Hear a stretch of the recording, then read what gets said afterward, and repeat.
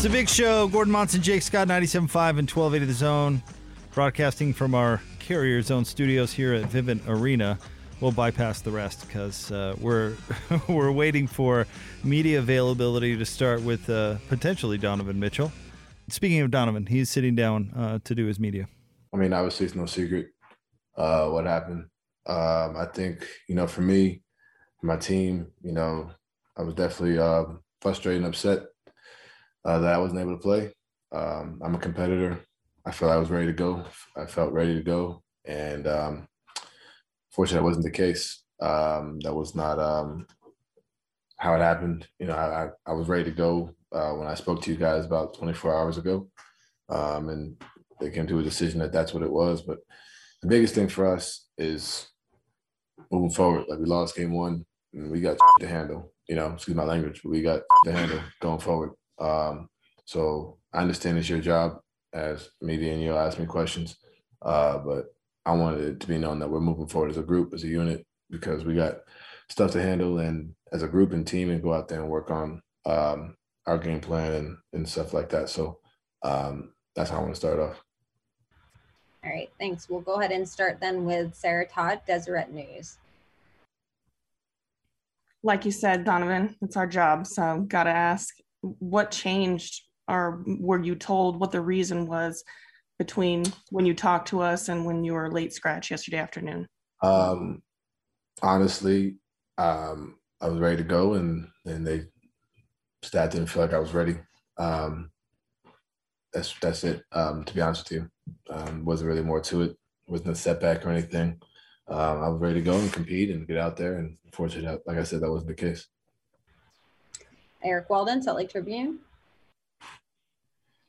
Don, was that a conversation that they had with you? Were they kind of, asking about your status? Did they just make that decision themselves and then, tell you how they, what decision they'd come to? Kind of, how did that play out ahead of the game? At the end of the game, even before the game. Yeah, so no, I was told that was the case. We sat down and, not always going to agree. But that's what that was told, and so they stuck with it. Ben Anderson, KSLSports.com. Donovan, can I ask you, is it testing? Are they asking you to run around and jump and they decided it didn't look good, or what happened?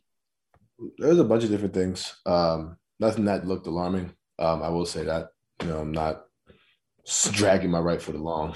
But no, it was just a bunch of different things that, they didn't feel I was ready to go. And that's what it was. And, we'll go out there and I'm clear for game two, and we're looking to move on from it and go from there. Ready to go out there and compete for game two. Tim McMahon, ESPN.com. Donovan, clearly you're frustrated as a competitor who wasn't able to play. Were you frustrated with the process that led to the decision, with the communication? How much did that factor into you being upset?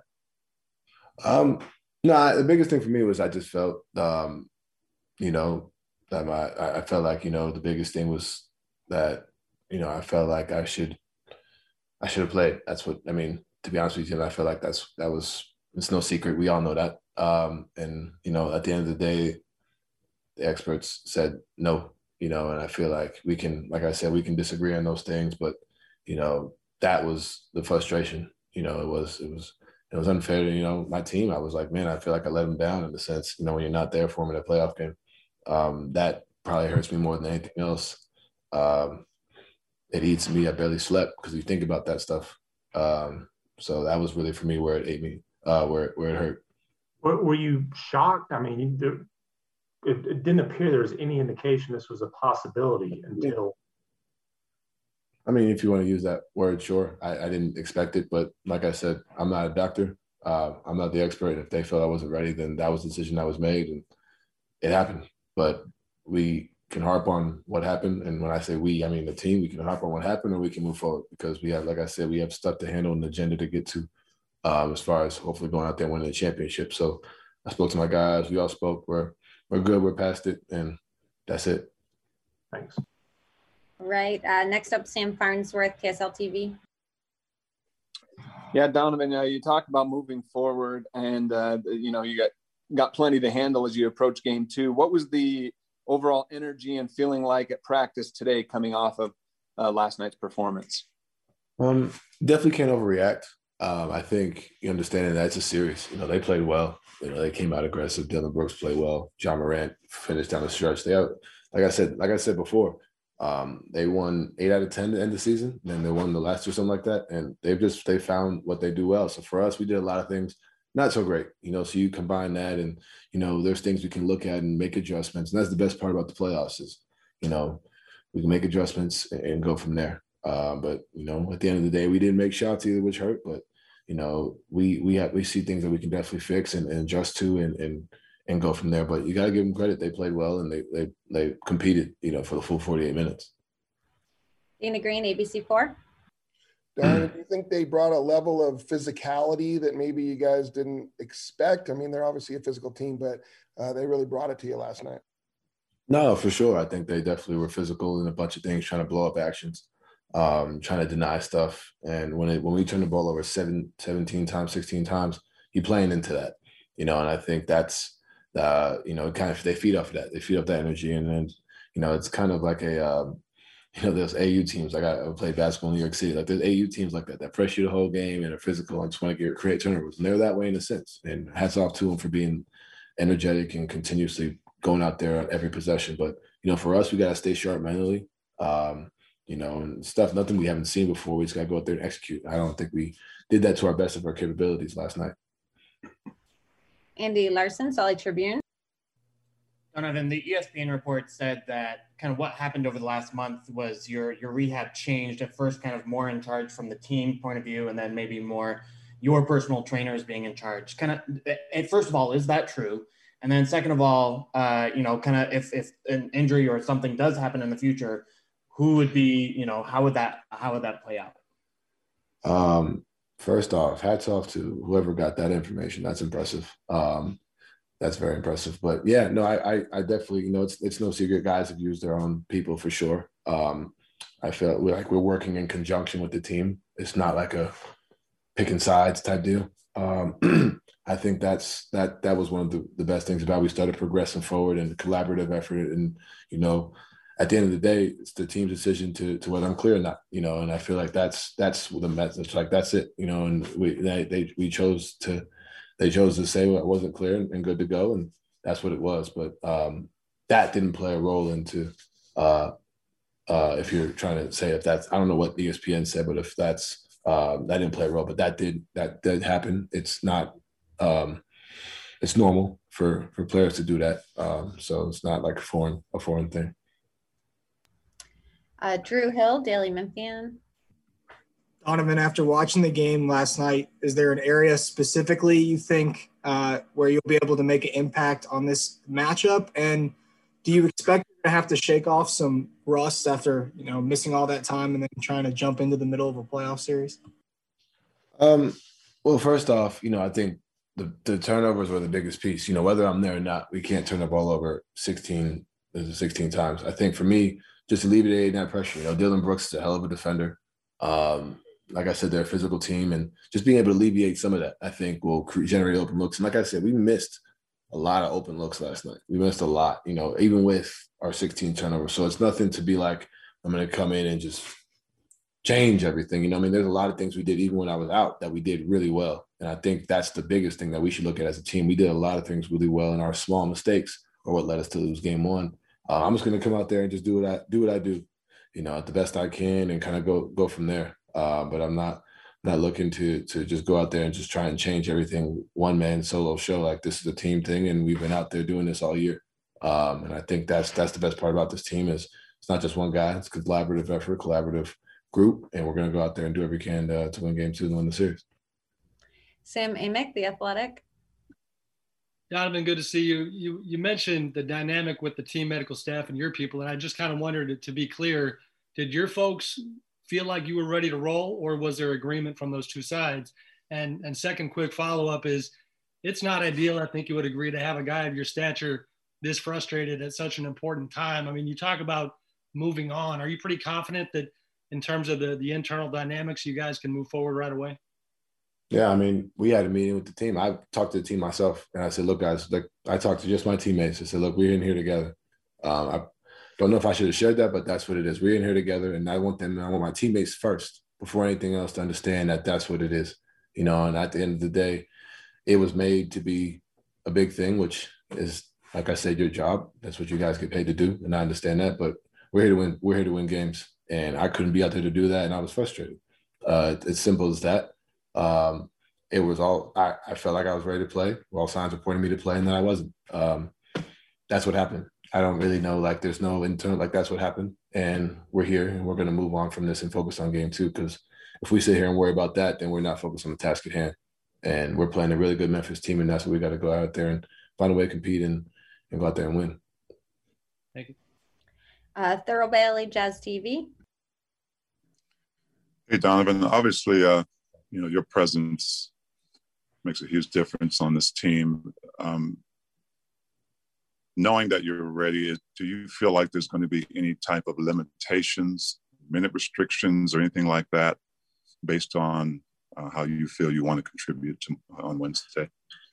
It's a conversation to be had. I mean, if anybody plays, they'll tell you, man, I want to play the full 48. Like, that's anybody, you know what I mean? But I'm going to go out there and just play every minute that I can, you know, whether we have one or not. You know, I won't share if we do, because we haven't had that discussion, to be honest with you, Thurl.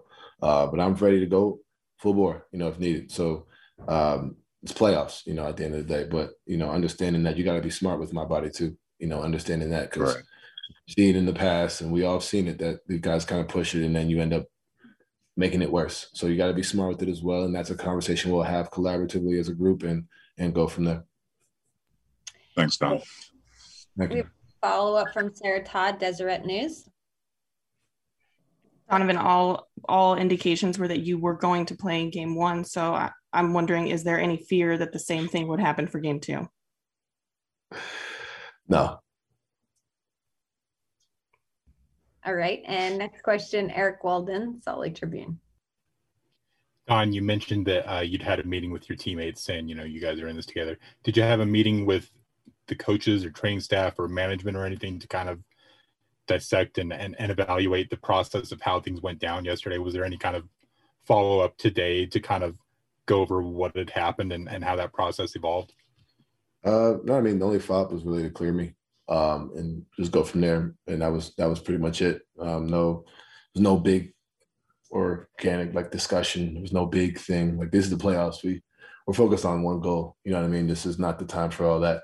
And I think the biggest thing for us is we're going to go out there and try to win a championship.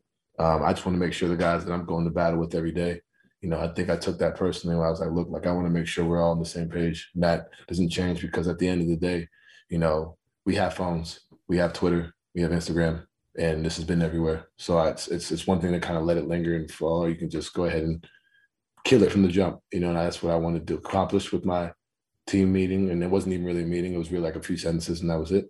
But I wanted to accomplish that. But, you know, it's playoff time, and all the other stuff is whatever. Wow, that was something. That was one heck of a presser right there. Wow, that was something. Those were excellent questions asked, and Donovan answered them mostly straightforward. That was good stuff all the way around. He wanted to play, and he wanted his teammates to know that he wanted to play. So that they didn't think that he was leaving them in the lurch with some sort of last-minute demand. Oh, wait, I'm going to be careful because I don't want to damage myself in my career. The way I look at it really is, I'm no doctor, right? No doctor. But I think the way Donovan may have been looking at it is saying, hey, man, I'm ready to go. I feel like I can do this. What good is another day or two going to do? And let's go now. You know, he knows that his team needs him, and he probably figures, if I'm going to get injured again, I'm going to get injured again. What difference does another day mean? You know, but somebody with the Jazz decided that, nope, that's not the way it was going to go, and he could not play. But I thought the questions that were asked in that press conference were absolutely on target, and Donovan answered most of them straightforward. So what do we know now that we weren't sure about before? Well, we got the gist of everything from the ESPN article, but this speaks to a really delicate dance in sports, because injury is something that comes along with it by nature. Sure.